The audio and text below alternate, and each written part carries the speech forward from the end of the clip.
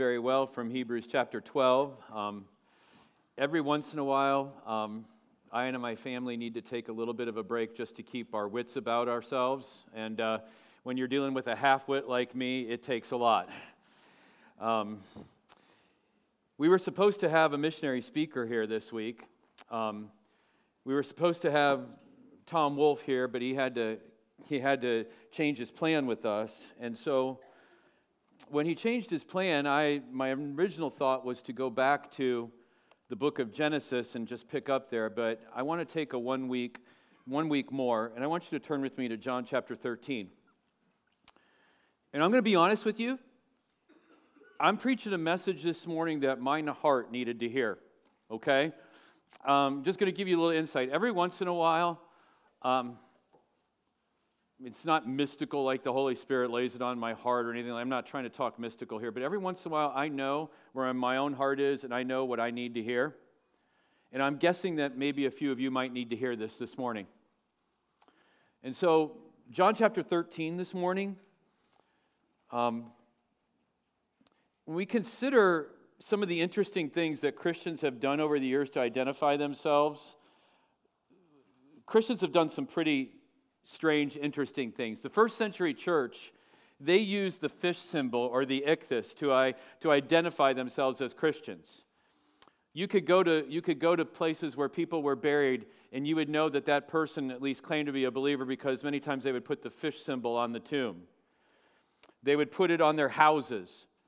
Sometimes when they were trying to keep their meeting places somewhat from being known by all of the officials around them, they would just put a small fish symbol on the ground in the dirt, or they would paint one in water on the door every now and then, so that people who were looking to come and meet with them could find where they were meeting by looking for the fish symbol. How many of you have seen one on somebody's car? Usually the car that's cutting you off in traffic, right? Right? So that we can be good and judgmental with them, right? Yeah. If you met a believer, or if you met a stranger during that time that you thought might be a believer, you might stoop down and draw half of the fish symbol in the ground. And if they were truly a believer, they would fill the other half in. How many of you are products of the 60s and the 70s? Go ahead, admit it. Do you remember the way that Christians identified themselves in the 60s and the 70s? Maybe this will help you. The one-way movement. And they would meet each other and they'd just point, not that they were number one, it was one way. That was a big deal in the 60s and 70s. In fact, there was the Living Bible came out with the one-way Bible. My sister had one. I still have one in my house. Somewhere that was my sister's, the one-way Bible. Since then, we've had WWJD bracelets, people wearing crosses, tattoos, lots of signs and symbols. And I'm not here to debate whether or not those things are good or right. But our Lord gave us exactly the way He wanted us to be identified. Did you know that? He gave us the way He wants us to be identified. He gave it to us in His own words. And I call this the Great Apologetic, or it's the proof of our identity. And we find it today in our text in John chapter 13, verses 31 through 35. So if you have a Bible, join me there in John chapter 13 this morning. And we're going to pick up our reading in verse 31. But let's understand where we are here. We are now, when we get to John chapter 13, we're in the upper room.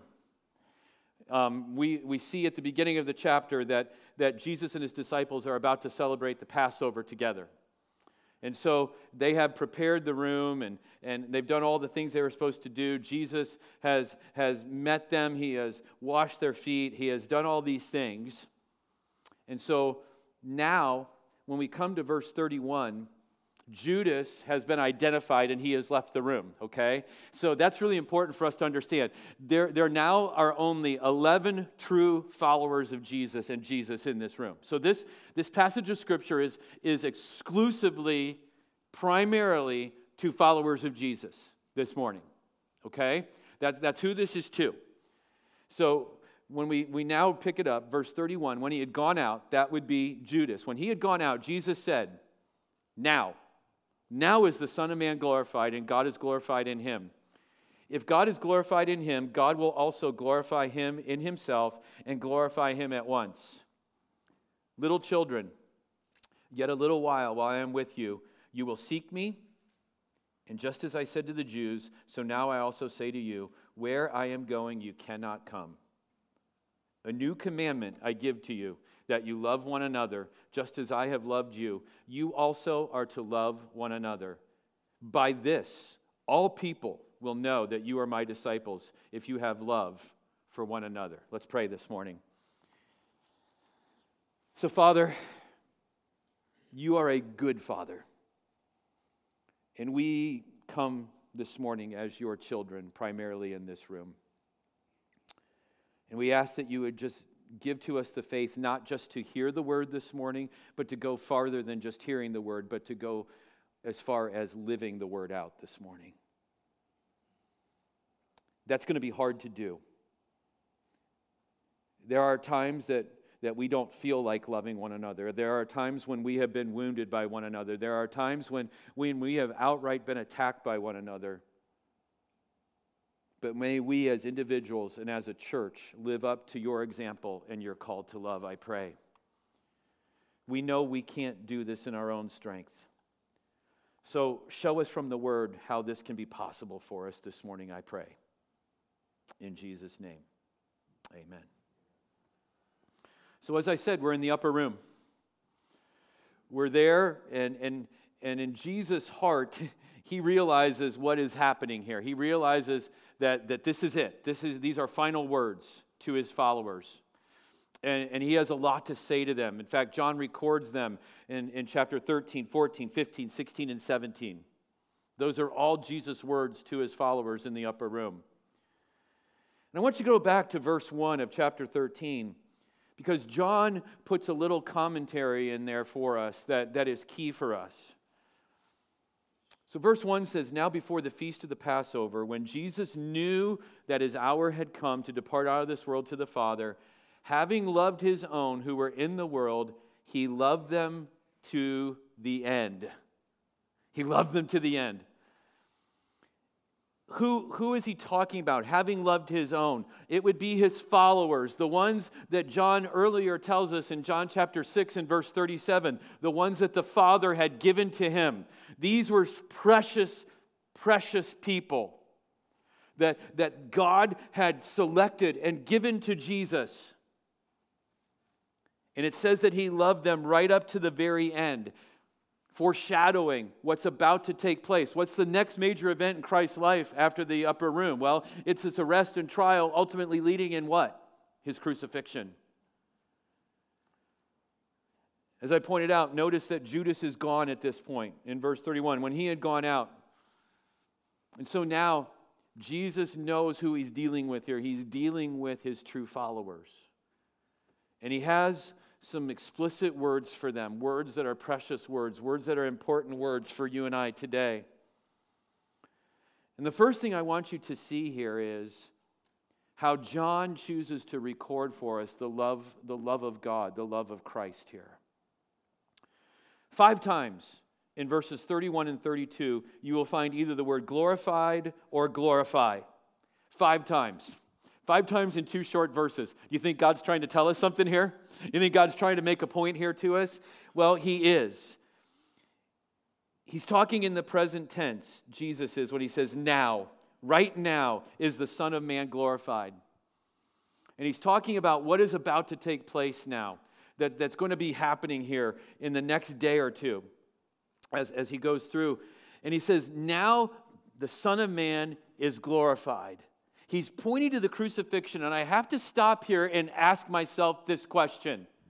How can the crucifixion, this most gruesome form of death, how can a crucifixion bring glory to anyone?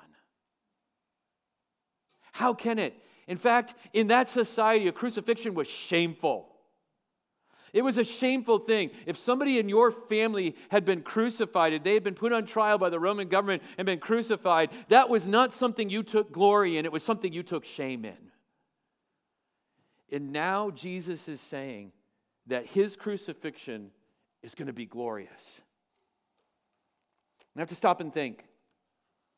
In my mind, you may want to argue with me, but in my mind, the crucifixion is the single most significant event in all of history. It's the single most significant event in all of history. It's in the crucifixion that we see the ultimate triumph of love over evil, is it not? It's in the crucifixion that we see God's wrath for sin being poured out on Jesus, and we see Jesus literally standing, hanging in our place on the cross. The crucifixion then, and I don't think I'm overstating this, is the cure for the curse of sin, is it not? The death, burial, and resurrection of Christ. It is the cure for the curse that has been on mankind from the very beginning, from Adam's sin. That curse, we now have a cure for it. And we have to consider that. And we have to consider the love that Christ had to endure that cross. Think about it. Think about the love that Jesus has to have to endure that. What motivates somebody to die for somebody else? What motivates somebody to be so obedient to their Father that they would go through that? It's love. It's love that puts Christ on the cross. Because remember, he says this about it: I laid down my life. No one took it. I laid it down. And if I lay it down, I can pick it back up again. Did he not say that? This was a voluntary act, an act of the will that Jesus does. When he goes to the cross and he willingly lays down his life for rebellious, undeserving sinners like Dan Scarberry. A love that endured the separation from the Father that takes place when he's hanging there on the cross. A love that endures the wrath of God being poured out on him when he didn't deserve it. When you and I deserved it. And make no mistake, if you are alive and sitting in this room today, you deserve the wrath of God, but Jesus took it for you. That ought to make you say glory.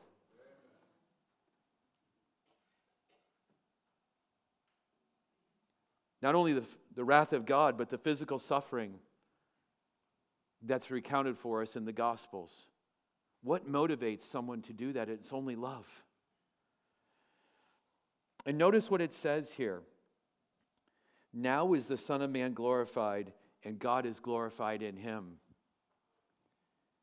Jesus, I think we understand this idea of Jesus being glorified, because who else but Jesus would do this for us? But how is God glorified in the death of Jesus? And I had to stop and think about that this week. We like to think of God in compartments, don't we? I do. Do you ever think of God in compartments? Like when I'm angry at the world, I think of Psalm 58 view of God. Anybody else with me? Yeah, God, just break their teeth, pour it out on them. I will happily stand in the blood that you shed of them, right? Psalm 58. And we think of God as this righteous, holy God. Or when we are the one who is sinning and we're violating God's holiness, we like to think of God as a loving God, don't we? Or when we're in need, like our bank account is too short and our bills are too big, we like to think of God as the giving God, right? We like to think of God in compartments, don't we? But God is all of these things and so much more. And understand this, friend, that God was glorified in the death of Jesus in that his justice and holiness were perfectly satisfied in the perfect sacrifice of Jesus. Do you understand that this morning? God has every right to judge us in our sins, doesn't he? Church, doesn't he? He has every right to judge us in our sins. We are guilty before him. And we have no hope. We have no plea. He has every right. But God had a plan and a purpose, did he not? God had a will that he was going to accomplish. And that will was that he was going to send his son to die in my place, to die in your place, so that God's wrath would be poured out on him, so that his wrath and his justice and his holiness would be satisfied, and that his love would appear to be huge and be glorious. This plan was in the mind and heart of God from eternity to eternity. And I know that's hard for us to understand because we only deal in time. But God knew this from before the beginning of time itself, that this was going to be the plan. Paul, writing about this, says this in a very familiar verse, but I want you to look at it with me this morning. I want you to see it for yourself in Romans chapter 5. In Romans chapter 5, Paul writing about the death of Jesus, he says this in verse 6 of Romans chapter 5. For while we were still weak, at the right time, Christ died for the ungodly. You can put your name in there if he died for you. Right? Christ died for Dan. For one will scarcely die for a righteous person, though perhaps for a good person would one dare even to die. But God shows his love for us, in that while we were sinners, and sinners seems like such a cleaned up word, doesn't it? Well, while we were despicable, rotten, rebellious, willfully choosing to rebel against him, while we were that, what did Christ do? He died. He died for us. And Paul says this is God's demonstration. God demonstrates his love.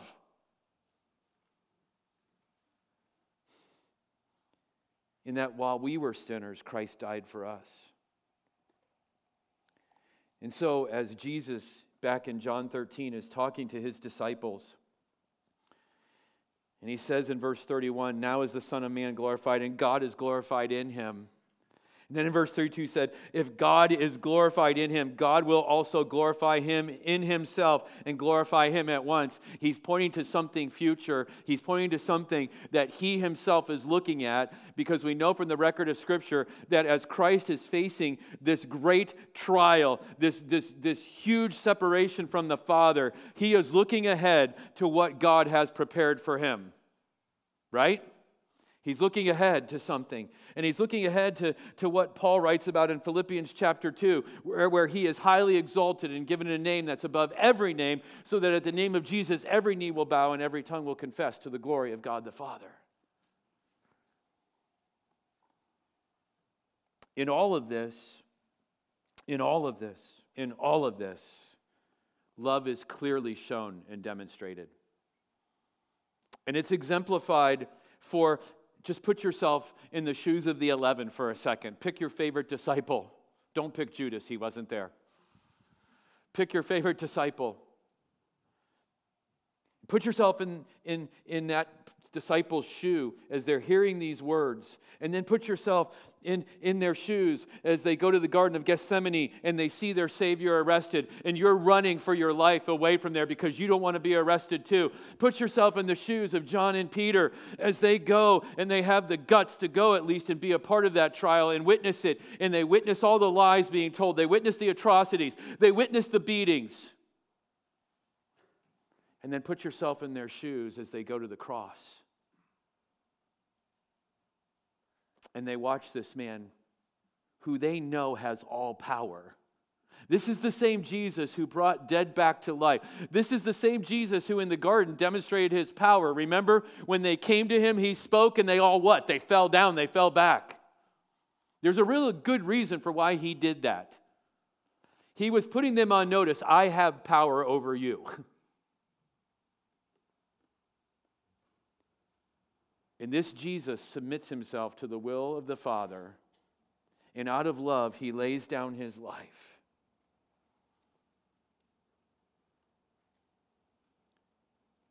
Put yourself in the shoes of those 11 when post-resurrection Jesus appears to them and he holds out his hands, and they see the scars, and they know what those scars represent.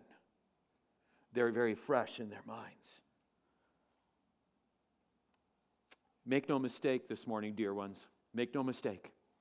Jesus is the perfect embodiment and demonstration of all of God's attributes. And if so, he is the perfect demonstration and the embodiment of God's love. And so, in verse 33, he gives them some news that would be hard for them to hear. Little children, talking to them in a term of endearment. My dear ones, my little children. Yet a little while I am with you. You will seek me, and just as I said to the Jews, so now I also say to you, where I am going, you cannot come. He had told them this before, had he not? He had told them he was going to return to the Father. But now he, in his love and grace, says to them, okay, here's the way it's going to go. I'm leaving. I'm leaving, and you can't come with me.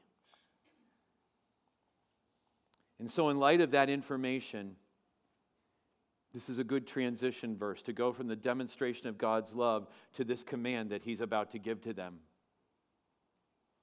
And so in verse 34, he says this, it's a new commandment I give to you that you love one another. Stop just a second there.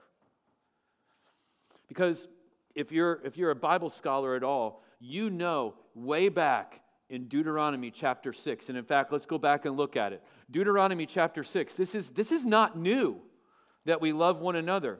Go back to the law, if you will, the second giving of the law in Deuteronomy chapter 6, and see what it says there.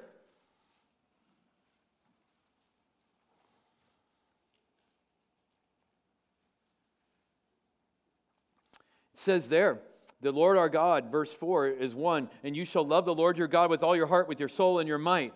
Okay? So that's one of the things that he says. Now go with me to Leviticus. Leviticus chapter 19 and verse 18.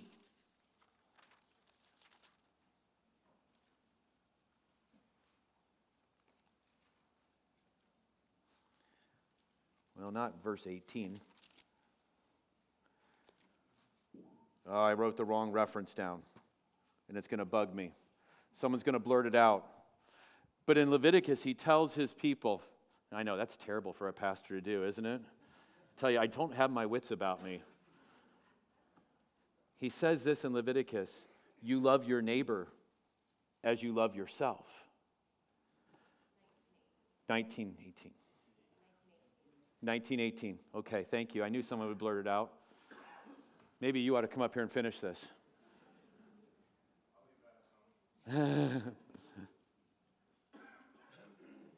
He says, you love your neighbor as yourself. So go back to John chapter 13. How can he say this is a new command? A new command I give you, just as I have loved, that you love one another. And then he adds to it. He adds to it. Not that you just love one another, but you love how? Just as I have loved you. You are also to love one another. As I have loved you, that changes the whole command, doesn't it? It changes the whole command. You see, just like many other instances, Jesus takes an Old Testament principle, and he does this in Matthew 5 several times in the Sermon on the Mount. He takes an Old Testament command, and if you will, he expands it, he makes it go much deeper. Like, don't commit adultery. He said, you've heard it said, don't commit adultery. I say to you, if you look at a woman with lust in your heart, you committed adultery. He's just made that law even bigger, hasn't he? Or he says, you heard it said in the law, eye for eye, a tooth for tooth. Jesus said, but I say to you, you go the second mile with the Roman soldier who can compel you to go a mile. I say go 2. Now Jesus does this with the royal law, the law of love. Yeah, love one another. Love God, love one another, but here's how you love one another. You love them as I have loved you. Again, church, what's the context? Who's he talking to here? He's talking to his followers.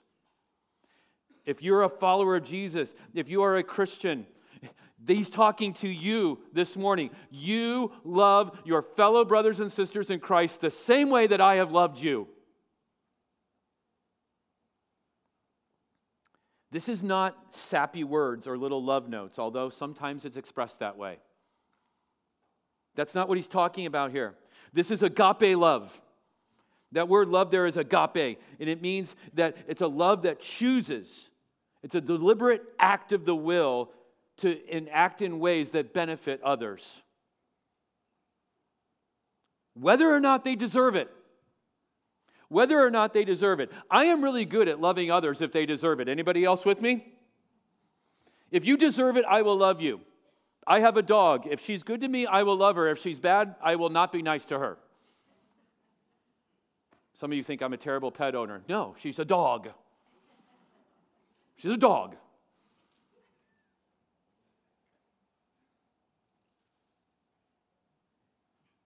Question for us this morning.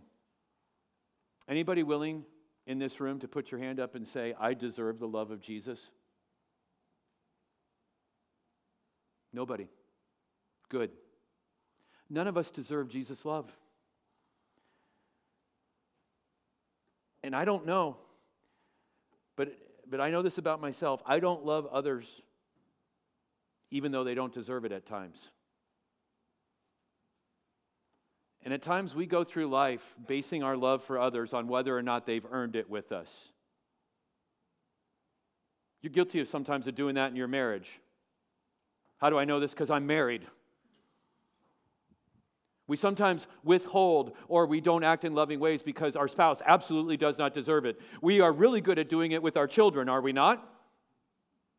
You don't deserve my love. And here's the thing. If we were dependent on deserving Christ's love, there would be none of us who would be loved. Because none of us deserve it.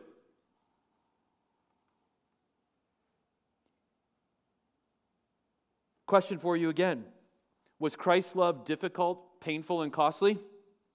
Church, was it difficult, was it painful, and was it costly? Yeah, it was.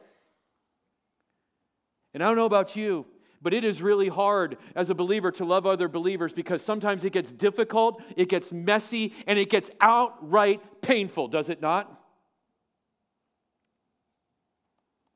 Loving brings pain. I should probably be a musician. It's like the theme of like every bad love song on rock stations. But let's be honest. Earthly relationships always bring pain, do they not? They involve some kind of pain. And loving your brother and your sister may cost you dearly. Did it cost Christ dearly? Yes, it did. Here's a question for you this morning. How many of us in this room need Christ's love? Where would you be apart from the love of Christ right now? Where would you be?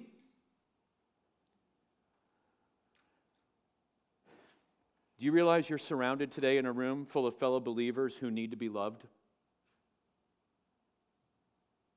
They may not express it. They may be kind of prickly. The ones that are prickly are the ones who need it the most. The ones who are pushing you away are the ones who need it the most. They're hurting. They're discouraged. They're ready to quit. They think they're the only ones who are going through the trial that they're going through the pressures they're going through. And you say, PD, how do you know this? Because I'm a man and I feel that way too. Do you not?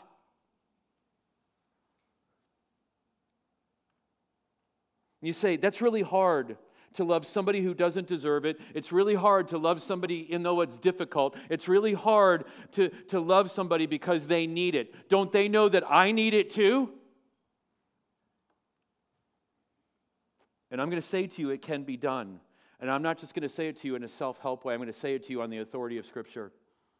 You're not going to be able to love that way through self-effort. You're going to have to depend on Christ and His power. Fast forward now in this upper room address to chapter 14 for a second with me. Go to chapter 14 and go to verse 15. And Jesus says this to His followers. If you love me, you will sing really loud in church and raise your hands. If you love me, you will attend church more than anybody else does. What does it say? If you love me, you will what? You'll obey me. Isn't that what it says? You're going to keep my commandments. And I am so glad that Jesus didn't cut off the address there because that would be hopeless because I can't do it. Can you? And He says, I will ask the Father, and He will give you another helper to be with you forever, even the Spirit of truth, whom the world cannot receive because it neither sees Him nor knows Him. You know Him, for He dwells in you and will be with you. I will not leave you as orphans. I will come to you. You see, the only way that you and I can be obedient to John 14:15 is to do it through the power of the Spirit. He gave us the Spirit to help us. And if it's up to us to be obedient to God, up just totally on our self-effort, we are going to fall on our faces every time. And in fact, mark it down. When you do fall on your face trying to be obedient to God, it's because you're trying to do it in your self-effort.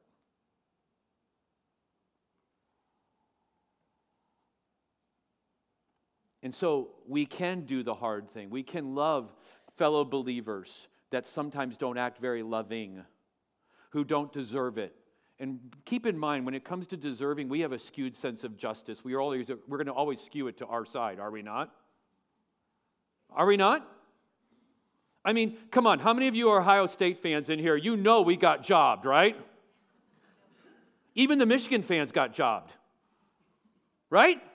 We're going to always skew it to our side because our sense of fairness always goes to ourselves. We give ourselves the benefit of the doubt.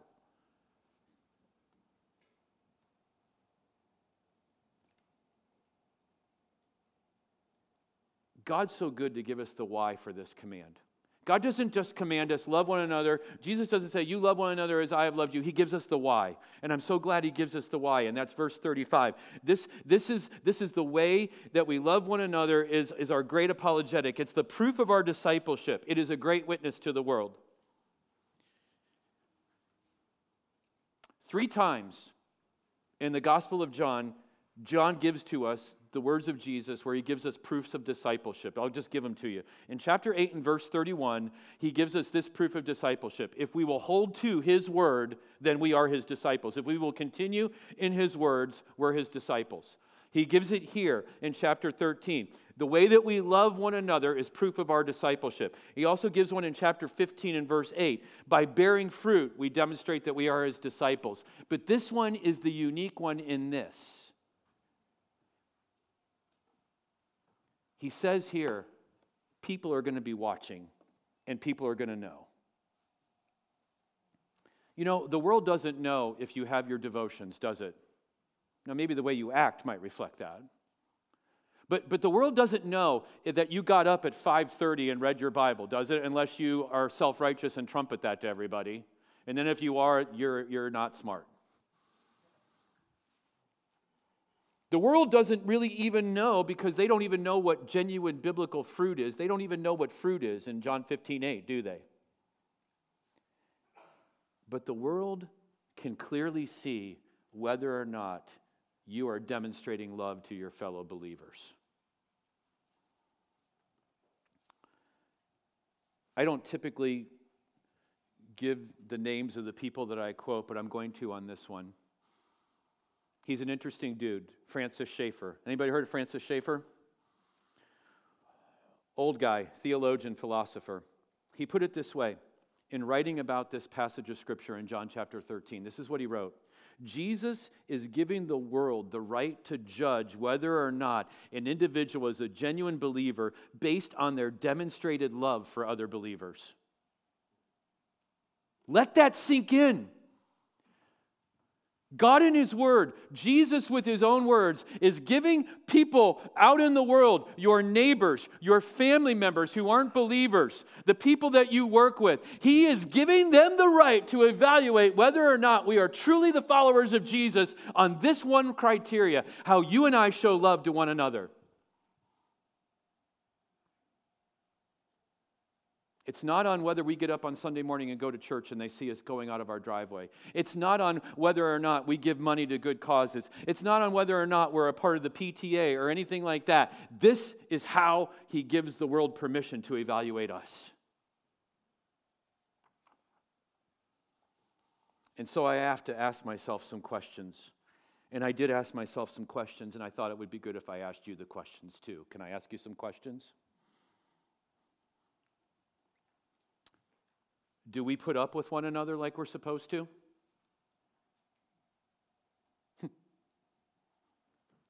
Doesn't that say that in 1 Corinthians 13? Love bears with one another. We have to put up with one. Guess what? I got to put up with you, and you got the bad end of the deal. You got to put up with me. Do we speak well of one another? Do we give of ourselves to one another? Do we put others before ourselves? Do we lay down our lives for another? Do our homes reflect the love of Jesus and how we sacrifice for our spouse and our children? Do we forgive and not hold it against one another? Yikes! That's hard, is it not? But are those not all commands of Scripture? Church, are they not all commands of Scripture?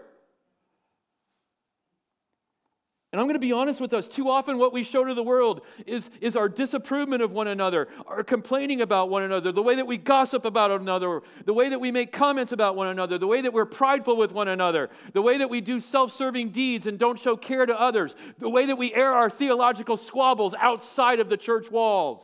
And the world doesn't need to see any more of that.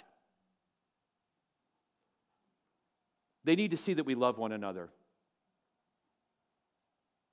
Can I say this to us all? It's okay to disagree with one another if we can do it in love. Because both of us are probably wrong and we'll get it right when we get to heaven. Friend, Jesus is no longer physically here to display God's love. He's not here. Who is he left to do that? Who is he tasked with that responsibility? The church. The church. And how we love one another is a powerful witness to our world, or it's a huge turnoff. Is it not?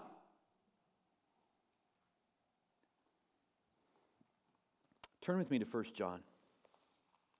I've got a couple moments. Turn with me to 1 John.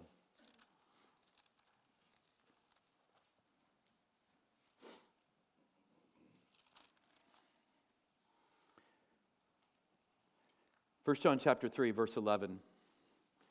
For this is the message that you have heard from the beginning, that we should love one another.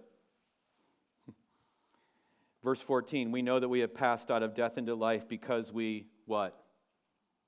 Because we can remember when we went forward in church and we prayed the prayer. How do we know that we passed from death unto life? It's because we love the brothers. Whoever does not love abides in death. Everyone who hates his brother is a murderer, and you know that no murderer has eternal life abiding in him. By this we know love, that he laid down his life for us, and we ought to lay down our lives for the brothers.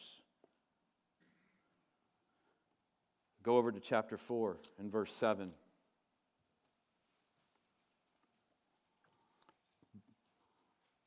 Verse 7, beloved, let us love one another, for love is from God. And whoever loves has been born of God and knows God. Anyone who does not love does not know God, because God is love. In this, the love of God was made manifest among us, that God sent his only Son into the world so that we might live through him. In this is love, not that we loved God, but that he loved us and sent his Son to be the propitiation for our sins. Notice who's taking the initiative here every time with love for us, folks. Who's taking the initiative? God is. And if we're going to demonstrate that with other brothers and sisters, who has to take the initiative? Are you waiting for me to love you, or am I supposed to just love? We need to take the initiative in our love. Can I say this to you? Maybe you're here today and this doesn't resonate at all with you. Maybe it's because you don't know the love of God. But you can. Christ died so that you might experience the love of God. And if you are here today and you're the child of God, this is the way. It's not getting a giant cross tattoo on your head, or wearing a giant cross, or drawing fish on buildings, or putting a fish bumper sticker on your car and cutting people off on 161. The world's going to know that we're believers by the way that we love one another. So let's confess where we haven't done it well. And let's purpose in our hearts to love one another. You with me on that? Father, Loving is hard. It's easier to complain. It's easier to withdraw from others. It's easier to just give up and go away. But you've called us to love. And I'm so thankful that Jesus didn't withdraw from us. I'm so thankful that he didn't give up on me. And he didn't give up on these, your sheep. Help us to love one another the way that you have loved us. Thank you for loving us that way. In Jesus' name, amen.